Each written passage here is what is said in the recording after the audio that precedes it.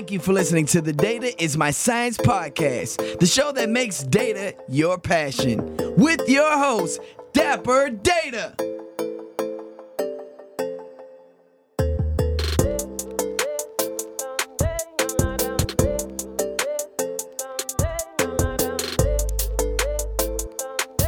What's up, everybody? You're listening to the Data is My Science podcast, the show to make data your passion. I am your host, Dapper Data. We're going to take a turn. We're going to change it up a little bit. All right. We're not diving into data science today. We're not diving into, I guess this is going to be a part of data management. I'll let the expert be able to help us out with that. But we're not going to talk about the supervised and unsupervised learning, right? We're not talking about specifically data science, but we're going to dive a little bit deeper. We're going to look a little bit deeper into data analytics as well. We're going to talk about data warehousing. All right. And if you look up the definition of it, right, if I can sum up all the definitions, it seems like they're really talking about how data warehousing is really this system that aggregates the data from different sources into this single central point of view, right? A consistency, if you will, of all the data into a middle location, right, where you're able to do data analysis, you're able to do data mining, you can do artificial intelligence on it, you can do machine learning on it. Okay, I like those buzzwords, but it's a ridiculous amount of data, right? We're talking about petabytes and petabytes, and probably way more than that when you get into some of them huge companies. But I want to introduce you to someone that is very, very smart, that's going to be on this podcast, that is actually going to tell us a lot about how data warehousing is really changing the future and the importance of it. So I want to introduce you all to Aaron Clymer. Aaron, say hello to everybody. Hey, everybody. Thanks for the intro. Can I call you Mr. Dapper? Is that? Yeah, you can call me Dapper Data or Bobby. The audience knows my first name, Bobby, whatever you prefer, but Dapper Data, and they know the history behind it. So that's the name that's on the screen. I guess you can do that if you wanted to. But no, so Aaron, thank you for being on the podcast. So everybody, Aaron is the founder and CEO of a company called Data Clymer. That's right, Clymer, just like the last name, a next-gen data and analytics consulting firm that empowers every client's success by unlocking the value of data. All right, Aaron has had a lot of years in the past dealing with companies like Salesforce, right? So he's worked with Salesforce for 7 years to support all data and analytics needs. And a matter of fact, the company I work for right now, NetApp, we're getting ready to transition to Salesforce. So I probably need your take on some of that as well, and your background on that off camera, right? But Aaron has a very interesting background. Thank you for being on the podcast. Tell them a little bit about yourself, Aaron. Well, first, I just got to say, all of those topics are fascinating. I would love to talk about those as well, but we do want to talk about data warehousing. It's really the precursor to everything you just said. So I just want to tie that in for sure. It's a requirement, I think, for everything you just said that kind of happens downstream of the data journey. But yeah, so my name's Aaron Clymer. Thanks again. I again founded Data Clymer about 6 years ago. The vision it has and always has been and is still to be a full stack data engineering consulting firm who can help customers really understand their data strategy, specifically for cloud data warehousing, and how to go about that, how to do best practices and design patterns in that space, and then how to actually implement something, get it done, and then finally take action on that data. Because if you're not doing anything with that data, of course, there's no point in doing any of this. But utilizing that data to the maximum, right, to really drive the most value you possibly can. And the answer to doing that is to do everything you just said with the data, as well as just democratize it and get it to the hands of everybody at your company, sort of integrating data into their day-to-day lives, into your business processes and into your operations. And that's kind of in the nutshell of what we do. No, thank you for that. And so at Data Clymer, right? I saw so many different services that appeal to large and small companies out there. And it's amazing how you've been able to put all that together, right? The data strategy, the integrated teams, right? Being able to bring all these minds together, analytics members in there as well. what do you say that sole purpose of Data Climber is, and how you all, if you could even give us an example, right, use case of how you all have been able to help companies out with your products and services? Yeah, we're pure services, so we absolutely want to be a trusted data advisor, and we really help companies in a wide spectrum, of solutions. And on one end, if your organization is just getting started, maybe knows you have to hire a data team someday and do this thing called data warehousing, but you haven't really figured out how to do it. Great, like we come in, help you figure that out, put a roadmap together, and then implement it. Or you're already down that journey, and you just need some extra help, right? So we'll come in and augment what you're doing, speed it up, go faster. Also, health checks, all sorts of ways to make sure that things are going the direction they should be going. So a very wide spectrum, but we are deep data experts, data warehousing experts specifically, and I say that because data warehousing, like you mentioned, it's a specific category of the broad world of data. And so when I say data warehousing, I'm really talking about what you mentioned, which is having a formal place for all your data to land. Most companies these days, and we do focus on small to medium-sized businesses, with a couple exceptions, but any small to medium-sized business out there these days is often running your company off 20, 30, sometimes it's 75 plus SaaS applications, just to run your company. Every single one of those is a little bit of a slice of what's going on in your company, right? The data in there is a little bit. So you want to bring all that together into one place, tie it all together so you have a 360-degree view of your company or your product or your customer, but that's the data warehouse these days is the only place where you can see it all. And you can see your entire business. So hugely valuable because of the disparate nature of data sources and the way companies are run these days. And then tying that all together so you can then utilize that data, right? In all the ways you just mentioned, data science, AI, and classic analytics, dashboarding, just understanding where you've been, but predictive modeling, understanding where you're going to go, what's, what the future brings. All that stuff is important. Customer retention these days, really important, right? And with some of the economic headwinds we're seeing, well, the best way to retain customers is to really understand your customers and how they're interacting with you in every channel. And so getting a full view of all that in a data set is super, super empowering. So to your question about an example, I'll just give you one. We are in a lot of verticals. We work with a lot of companies. And the reason for that really is that under the covers, data warehousing specifically, and the design patterns of how you model data and how you prepare data for analytics and making it analytics friendly is kind of generic. I mean, those approaches apply in every industry, every company, really. It's more the difference is the kind of data that you're working with and the business questions you're trying to answer to some degree. But it's kind of generic. So we can play in a lot of spaces, and we can take learnings and best practices from one area and apply it to a completely different industry. And that still works pretty well. But so one of the industries we've been successful in is actually Major League sports and entertainment. So we happen to have gotten, early on, we got into the San Francisco Giants as a client, helped them out with their whole cloud strategy and cloud data warehouse implementation. And to this day, they're still ecstatic about having made that choice and going that path. We're helping a lot of other major league teams, both in more recently in the NFL, including the NFL proper. So we're helping them figure out how to take all of these modern cloud solutions, tie them together. I should say modern cloud vendors really tie those together into a solution and understand how they can do all this themselves. Because that's kind of the beauty of it is 5-10 years ago, most companies, it's still very difficult to do this yourself. And so it was a lot easier to outsource it to a customer data platform or a managed service where they're really managing all the technology and managing all the engineering, kind of behind the scenes, and just providing a platform for you.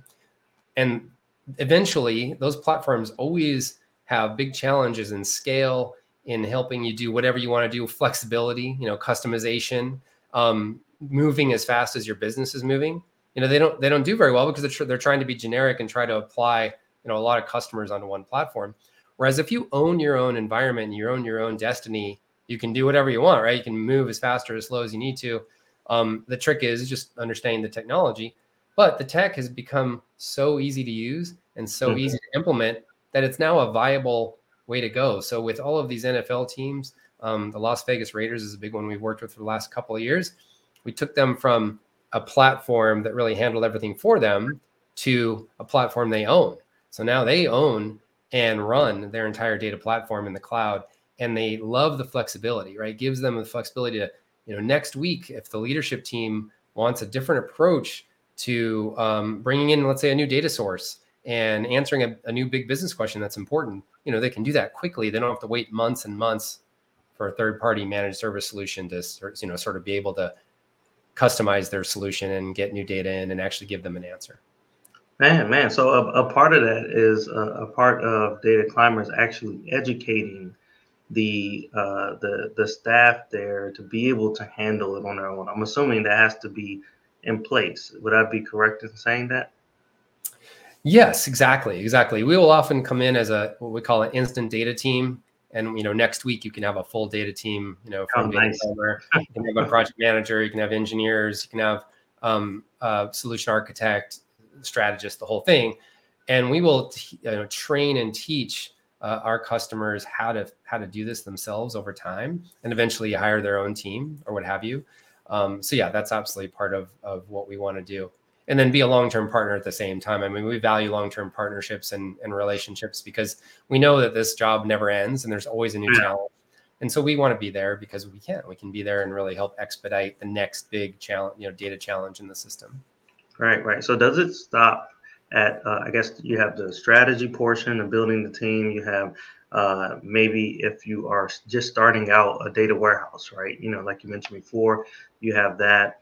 You have the ability to augment what you're currently doing. If they already have a data warehouse in there, do you take it as far as even helping the customer develop those actionable insights as well? Or is it more of just, hey, once it's in that location, then maybe bring in another team for something like that?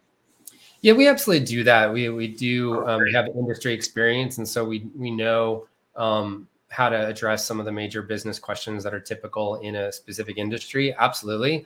First step is for sure is to build and model data. But yes, then we will sit side by side often with our clients and help them do that analytics. The deeper and deeper you get into more complicated business questions you're trying to answer, obviously being in the business is critical. You have to really understand that exact business. So we're not going to do it in a vacuum or in a bubble. We're always going to partner with our clients to do that. But yes, we've absolutely helped out in a lot of ways. And it's usually a combination actually of some technical and some business outcomes. So I'll give you an example. Like one high tech client we had a customer churn issue, but they weren't really sure if they were measuring churn correctly.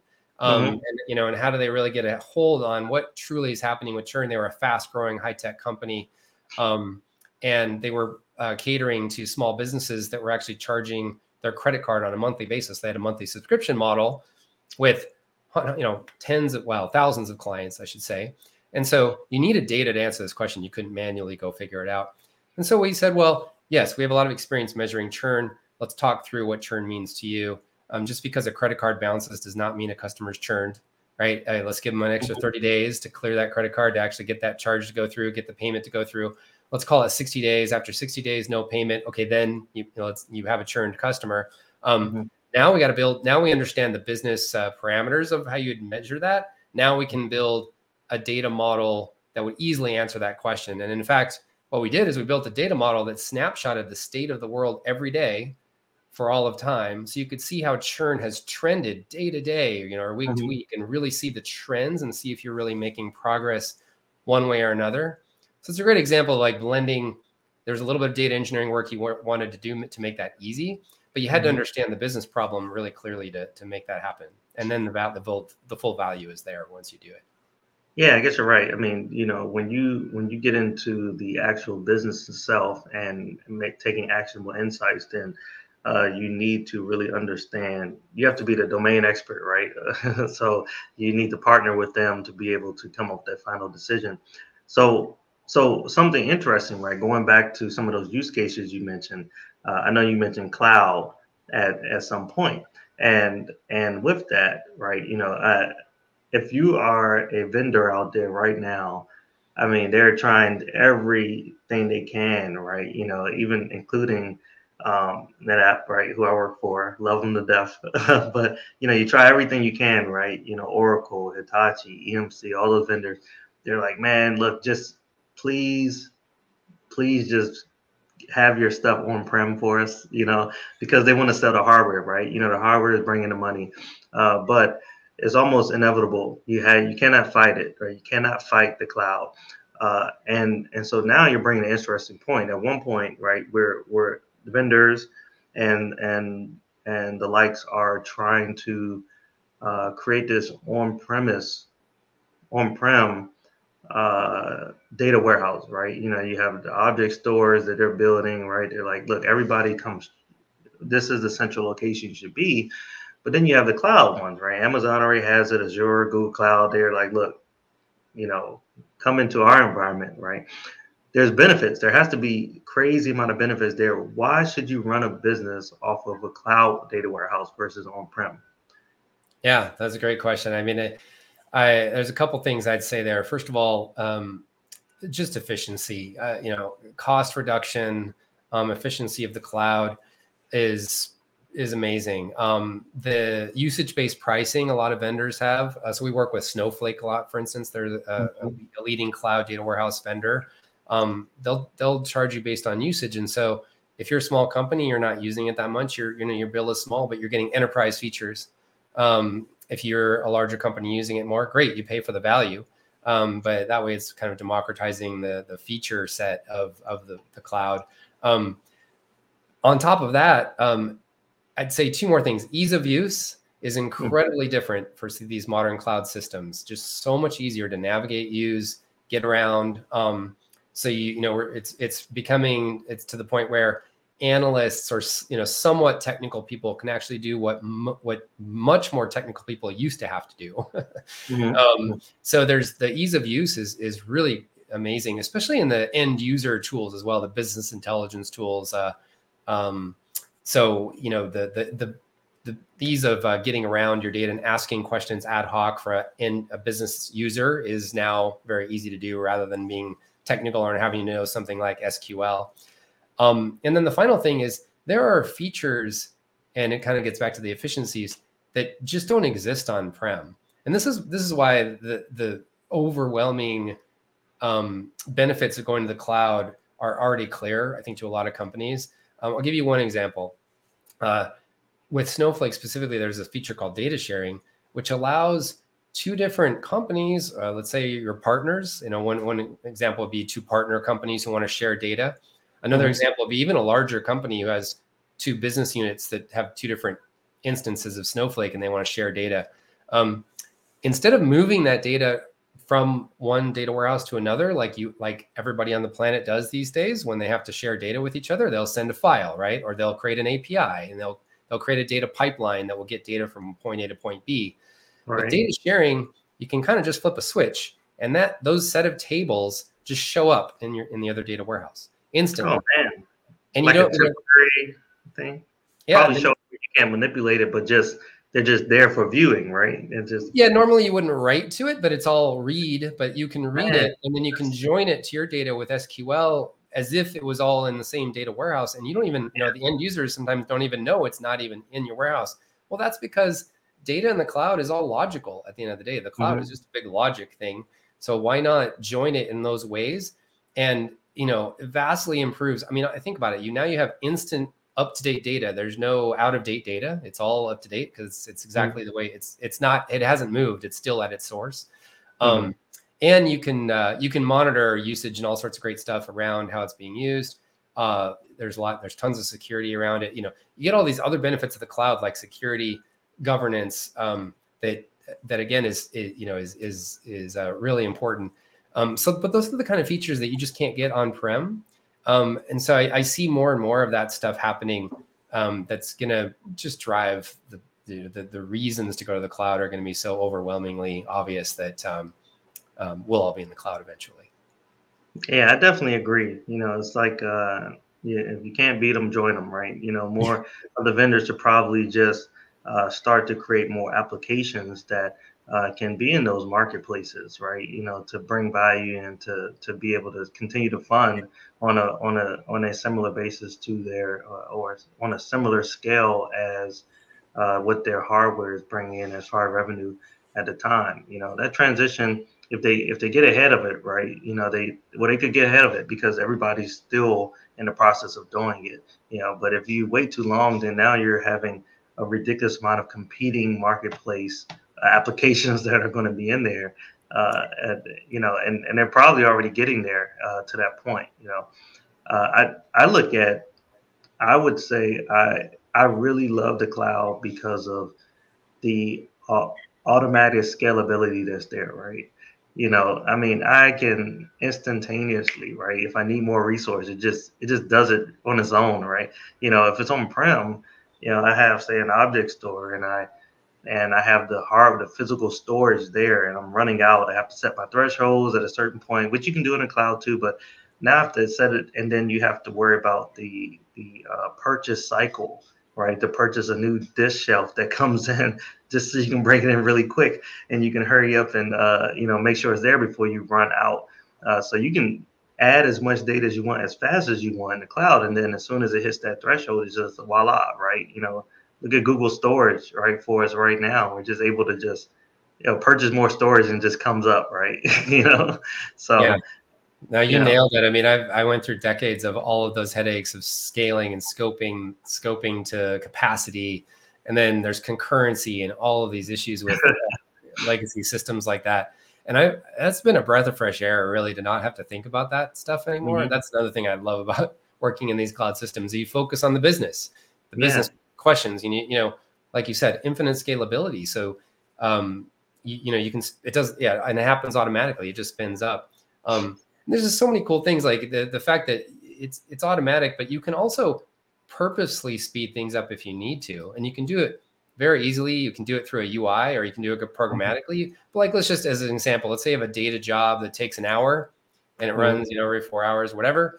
And, all of a sudden executive leadership says, or for what our customers demand, or whatever the reason is, they say, no, we need that done in that thing to run in 5 minutes or 20 minutes, whatever. Yeah. We need to cut that by 50% or more. Well, you can just flip a switch, and you can actually do it programmatically in your code. You can say, okay, now we're going to run this job. Let's jack up the CPUs by 100% and just do it, and then jack it back down. You can control these things, and it's just a one line of code. So it's very easy. Right. We better stop before I lose my job, man. Sorry. No, I'm just playing. No. So I want to take a step back, right? There are many roles that are out there that are around data, right? You have data engineers, you have data scientists, you have data analysts, you have you just have maybe CEO, data office, chief data officer out there, right? Do you believe all these roles are needed, and how can you become a data hero at your organization and in any one of these roles? Or one more question, if I wanted to become a data hero, should I become one of these roles so I can be that person? Absolutely. Now, the one idea is that, so first of all, I'd say yes. I mean, all of these roles are required. Data is still a difficult beast to tame in a way. If you don't have governance, if you don't have a strategy around it, you get Wild West, and that's almost worse than having no data. Right. If it's just out there and there's no governance and people are doing whatever they want, everybody has a different number. They're getting different results. Sales and marketing can't agree on anything that's actually happening in the company. It can be really bad, and you've got 5,000 versions of a dashboard or whatever it is. So you need a team that is governing that, as well as the data ingestion and the modeling. All that's really important. So that's why I think data warehousing is so it's such a critical step in everything else you said. Like to do anything else, to do all your data science and your AI and your ML, you really need clean, good data to start with, right? Otherwise, it's garbage in, garbage out. You don't want to spend all this time building a model that actually doesn't do anything for you because your data is dirty.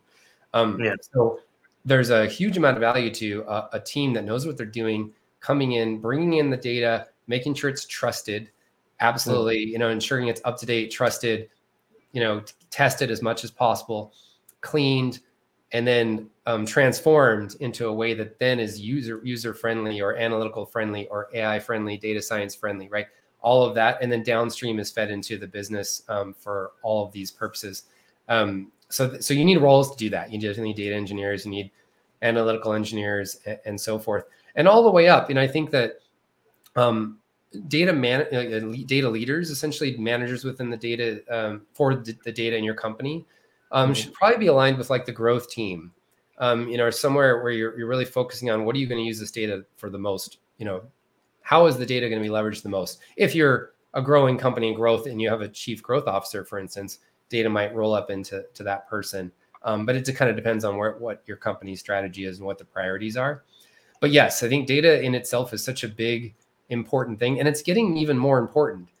So the data warehouse is moving from classically being a backward-looking analytical environment for just analyzing what's happened and figuring out where we are now, to running your business off the data warehouse. It's becoming much more of an operational, central key platform. So just for example, again, back to that idea, if you have 30 SaaS apps running your company, there's only one place you have a full view of your customer. That's in your data warehouse. Well, that full view and most up-to-date view is probably very important to act on right now through your marketing applications, through your CRM, through everything. So you want to bring that data back out into those systems, the data that those systems did not have otherwise. And so there's actually an outflow of data going back out to all these systems these days, meaning your data warehouse is now running, your operations and running your company. Yeah, I mean, no, that's interesting because now that goes back to what we talked about a little earlier, how the data warehouse is the operational piece, right? They're now being the ones to that's what's driving it. It's almost like that federated learning model, where you're dumping everything into the central location, and that is the sort of decision maker for everything. And if you think about it, like you mentioned before, when we were in these silos, right, of different organizations, we had all these different separated decisions happening, and you probably was driving in about 100 different directions and didn't even know it. But now you probably can drive in one direction by following what's coming out of that data warehouse itself.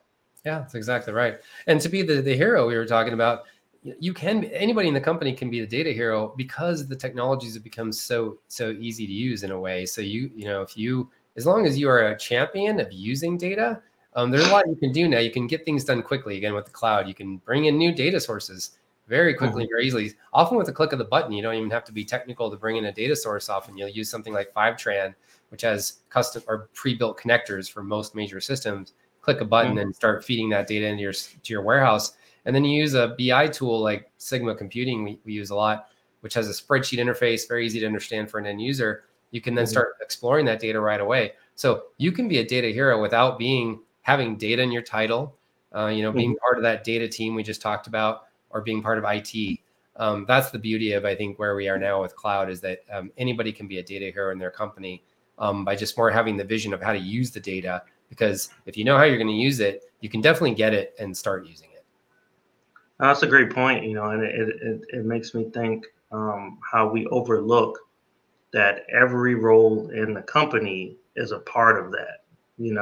Like you said, not just a data scientist, analyst, engineer, right? Just because you have data in your name, then you assume that you're a part of that, the entire data process. But that's not the case. I mean, initially when somebody is putting in an Excel spreadsheet, right, and they're just maybe an admin or something, and that's a part of the data mesh ultimately. But if you're sending in some data that's not clean, right, with all these white spaces in it and all funky looking and stuff, and you're just sending in bad data, ultimately that combined with maybe 100 other different data sources, could cause bad data. So you have to be a good data steward regardless. If you're in the organization, then, I mean, based off of what you're talking about, that is all a part of how to make that data warehouse clean. Yeah, that's exactly right. Yeah, absolutely. Everybody has a part in it. And the nice thing is the more people that use the data, the more feedback the data team gets and the feeds off itself. The data gets cleaner and cleaner, better and better, more valuable. So more people use it equals more value to your data. And when you say data governance, are you as far as governance for that, maybe the data warehouse, are you talking about prior to it, or even just, or all around, even the data warehouse itself, or prior to the data going in? At which part would it matter, or does it matter all around? Yeah, it's a big term, and it does apply to the entire spectrum of the data from the source and how it's even entered and managed all the way through the pipelines of the data warehouse. Typically in data warehousing, when I say governance, I'm referring to the fact that you have data that's already been tested and trusted and cleaned and is trustworthy is the main thing. If you lose trust in your data, the data projects will die fast and people will stop using it really fast, right? So you got to maintain trust. As with relationships, once you've lost trust, it's really hard to build it back up. So you gotta have trustworthy data. And so ultimately you want people to, like, even with a KPI, you want the definition of a KPI to be ideally locked down somewhere the data team manages, so that people aren't changing the definition of how you measure something, right? They're just using it. So everybody should be able to analyze how a KPI is affected by this or that. If you're looking at sales, conversion rates, you want the definition of conversion to be locked and governed, but you want everybody to be able to like analyze that and say, hey, why are conversion rates up for this product or in this region, or for, let's go figure that out together. But the definition of conversion should be governed. So it's more about governing the data itself and the KPIs and the metrics, and making sure that those are locked down. Yeah, great point. I mean, it's funny because I actually came across this when analyzing some of the data within a company. It was years ago, and just something as simple as one part of the company used customer ID, right? Like just spelled out customer ID. And I thought it was different from this other part of the company who used user ID instead of customer ID.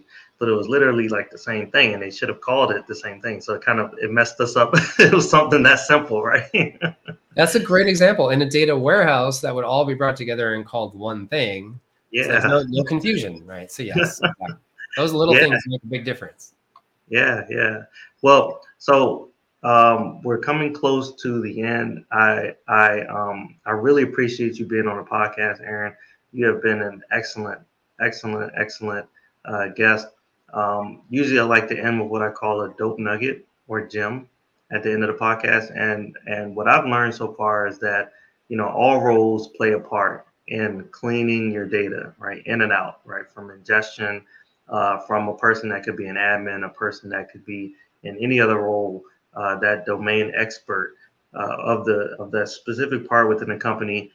They play a big role all the way to the data scientist, the visualization expert, all the way to the CEO that's probably looking at the visualization and actually talking about it, and how important cloud data warehousing is, right? For the audience out there, I don't think we've had a topic right now that dealt with data warehousing specifically, and so they're probably going to be super excited about this and understanding how it helps with cost reduction, usage-based efficiency, as you mentioned before. It's very important to understand that cloud data warehousing is the future, right? And I know you talked a lot about that and how it's really the decision maker or the driver. And I thought that was an amazing way to put it. Is there anything that you want to leave the audience with? Just be wary when you see user ID and customer ID, and make sure that they're the same. Really, like that ties it in. That's exactly the problem. Yeah, man. It's really it blew my mind. I thought it was two different things at one point, But yeah, so thank you, Aaron. I really appreciate it. Now we're gonna jump right into this game, this really quick game that I like to play. It's called Overrated, Underrated, and the audience knows I love to play this game because it gets us out of our typical, geeky mentality, right? We are not always geeking it out. We do have fun. We enjoy ourselves. Out of the 24 hours, we probably spend about 1 hour actually doing some fun stuff. But we do it. We do think about things like milk, right? We have an opinion about cereal, right? You know, we were asked about it. So we have an opinion about brunch. I love brunch. You know, I love going out brunch on Sunday. So we have an opinion about that. I'm just not always in front of the computer all the time. So so I basically asked you a series of topics, right? I'll throw them out there, and you get to decide whether you think it is overrated, underrated, or right where it needs to be. You can elaborate if you want. If not, we can keep moving. Sounds Ready to good. go? Yeah. All right. Camping. Oh, that is underrated. I think that getting out there in nature is one of the most important things you can do. Oh man, yeah. I've been camping probably. I guess I can count it when I was in Boy Scouts, but I probably did it another time. I remember. I think when I got a little bit older, when I was in my early 30s at one point, and it was a great experience. You know, I definitely wish I can get out there and do it again, especially like real camping where you know remove all the technology away. You're just out there, you know, with the outdoors. So I Yeah. can agree with that. Especially if there's places with no cell signal. That's the best. Yeah. Yeah, especially if you own a business and things like that, right? You know, you want to be able to get away at some point. All right. So the Minnesota Vikings. Oh man, super underrated. He's from Minnesota, everybody. Oh, he lives there. I don't know if you're from Minnesota, but Yeah. you live there now. Yeah. Yeah. So I think they're doing a great job this year. They're finally where they ought to be, right? yeah, man. Kirk Cousins, man. What's that statement he makes all the time where they like to repeat it again after all the time? Where he's always yelling. I forgot it, you know. All right. Jazz music. Jazz music. Oh, that feels very underrated too. I mean, I don't know. I love going to jazz when I can, but it's so I find it, I don't know, hard to find when I'm traveling around, or it takes more time to find it, you know, find a good jazz club. And but that's a really good question. I think that's underrated as well. Yeah. What do you think is really relaxing? What's the question? Is anything that's do you think it's really relaxing? Oh yeah, absolutely. Yeah. It's a great way to it's very enjoyable, very relaxing, totally smooths out your evening. All right. The printer. The printer. Yeah. Oh, that's probably right where it should be, where people rarely even remember they have a printer. Yeah. I was talking to a guest a while ago about a printer, and for me, I'm always having an issue with the printer for some reason. You know, as technical as I am, you know, that's one thing that will make me feel like I've never touched technology before. You know, so yeah, I mean that's why thank God for like cloud documents. It's just I know, man. Exactly. All right, ice cream. Oh, that's definitely underrated. You can't get enough ice cream. Can't get enough ice cream. That's my favorite dessert right there. Yeah, me too. Yeah. What's your favorite ice cream? Fish food. Fish food? Yeah. Okay, I would say I'm butter pecan. Oh, butter pecan. I can't handle like those kind of flavors in ice cream. Oh, really? I don't like peanut butter is one of those things where it needs to be pure and not in a dessert to me. Like I just I'll eat peanut butter, but I won't eat peanut butter ice cream. Yeah. Coffee. Coffee's coffee. Just drink coffee. Yeah. But I can't handle it in my dessert. All right. The pizza. Pizza. Oh, that's probably where it should be. I mean, who doesn't like pizza? I know. So popular. All right. 3 more. Lakes. Oh, lakes are definitely underrated. I mean, Minnesota has like the land of 10,000 lakes, right? They said. That's like one of the things I love about Minnesota. One of the best things about Minnesota, the lakes in the summer. Absolutely, you got to get out on the water as much as possible. That's another. It's almost like camping. It's like you connect with nature. It feels great. Yeah. I haven't been to too many lakes, but I can imagine how. Too many known lakes. I guess I can imagine how peaceful it is, right? You know, being out there. For me too. I was gonna say I actually grew up in the desert, so when you grow up in the desert, you value water even more, right? Like a lake is incredible. So. Oh man, where'd you grow up at? I love it. In Texas, West Texas. Oh, Texas. Oh man. Okay. All right. 2 more. The vodka gimlet. Did I say it right? Yes. Super underrated. That's the best drink on the planet. Yeah. Well, would you compare it to something? What would you compare it to as far as another drink that is more popular or more known? Because I've never tasted vodka gimlet before. I've never been a big vodka person. It's just lime juice. Classically, a gimlet is gin and lime juice and a little sweetener. So think of it's almost like a margarita, right? But with vodka in this case. So Yeah. I like vodka because it's smooth. So it's a super simple drink, but yet it's amazing how hard it is to find a really good, bartender who can make a really good gimlet. So it's just that right balance of tartness of the lime and the sweetness of the simple syrup. Yeah, it does seem like it has to be like a perfect balance. All right, last one, social media. Social media. Oh man, I think that's so overrated in so many ways in so many places. Yeah. I wish we had more human to human contact.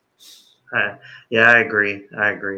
Well, Aaron, thank you. I appreciate you being on the podcast. Audience, you have listened to the Data is My Science podcast, the show that makes data your passion. I am your host, Dapper Data.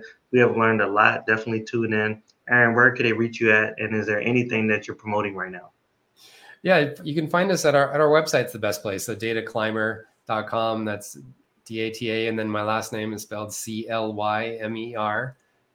I used my last name because the domain was available and it made a lot of sense. And we had a lot of great stories about that. So and we climb data. Our tagline is, "Are you on top of your data?" And it's true. You got to climb up to the top of your data and get on top of it.